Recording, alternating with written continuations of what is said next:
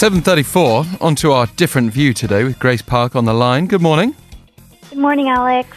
So shareholders at GM Korea have approved the company's plan to establish a separate R&D unit amid opposition from the union, which sees the separate unit as a move to scale down local operations over the long term. So before we take a look at exactly how the editorials have been responding, can you give us a bit more background? Sure. General Motors Company, or GM, the biggest shareholder with a stake of 77% in GM Korea, approved the plan in a GM-only shareholders meeting. The state-run Korea Development Bank, which is the second largest shareholder with a 17% stake, couldn't join the meeting due to obstruction by GM Korea's union, according to GM Korea and the Korea Development Bank. Under the initiative, GM Korea will integrate its existing design and engineering divisions into a separate R&D-focused entity to carry out various development work for GM's best-selling compact SUVs. So, on to the response, starting with the Hangul. Sure.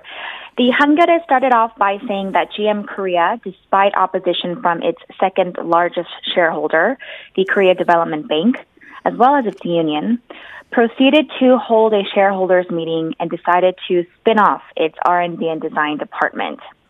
The Korea Development Bank expressed, quote-unquote, deep regret over GM Korea's decision, saying it will take, quote-unquote, all possible legal measures against the spin-off plan.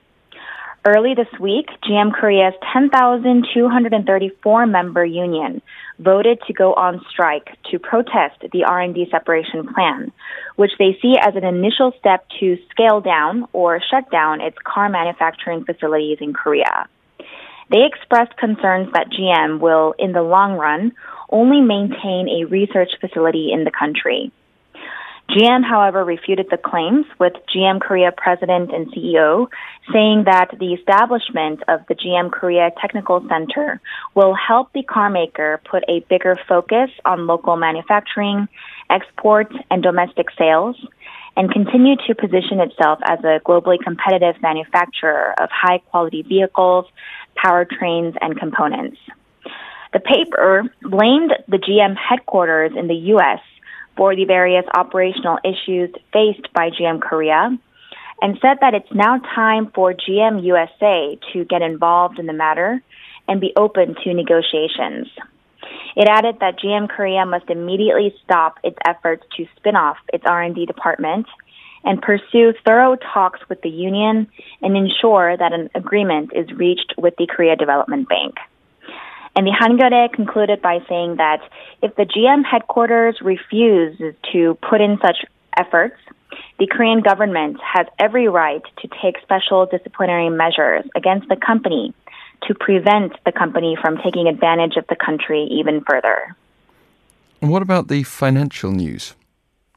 Well, the financial news said that if GM Korea does go through with the spin-off of its R&D department, about 3,000 employees will be transferred over to the new establishment, meaning that the number of GM Korea's employees will fall to the 10,000 range. It details that in May, GM and the Korea Development Bank signed an agreement to permit a combined 7.7 trillion won lifeline, which was made up of 6.9 trillion won from GM and 810 billion won from the Korea Development Bank, to keep the loss-making Korean unit afloat.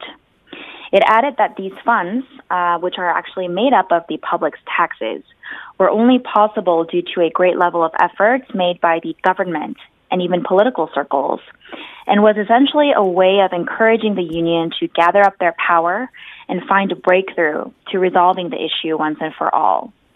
The paper expressed hope in that these funds will not go to waste.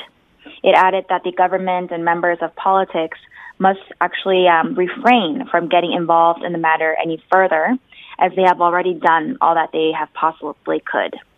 And the financial news concluded by saying that it's now up to the involved parties to figure it out for themselves, and that regardless of what the outcomes are, it's their responsibility to bear the consequences. We can also get on to the generally conservative Chosunilbo. Mm-hmm. The Chosun began by saying that the crisis, which led to the shutdown of one of GM Korea's 4 plants in Korea in May, seemed to have been resolved when GM and the Korean government reached an agreement after long negotiations to inject $7.15 billion into the struggling automaker. GM agreed on covering $6.4 billion while the Korea Development Bank put up $750 million, but on the basis that GM would agree to keep the local unit going for at least 10 years. Many are voicing concerns that GM Korea is on its way to betray the government and the Korea Development Bank. But the paper said that it's difficult to determine whether or not the company's decision to separate its R&D part is indeed related to future plans of closing down the company for good. The paper doubted the company would immediately minimize or shut down its operations based upon the 10-year agreement with the government. The paper highlighted that the reality, without improvement in the company's current high-cost, low-efficiency structure, problems like this will continue to arise. And the Chosunilbo also criticized the Korea Development Bank's inability to effectively supervise GM Korea's operation and said that this poses another problem. And it argued that after a mere 5 months into the agreement, there seems to be more uncertainties arising. Well, thank you very much, Grace. Good to have you on the line today. Thank you, Alex.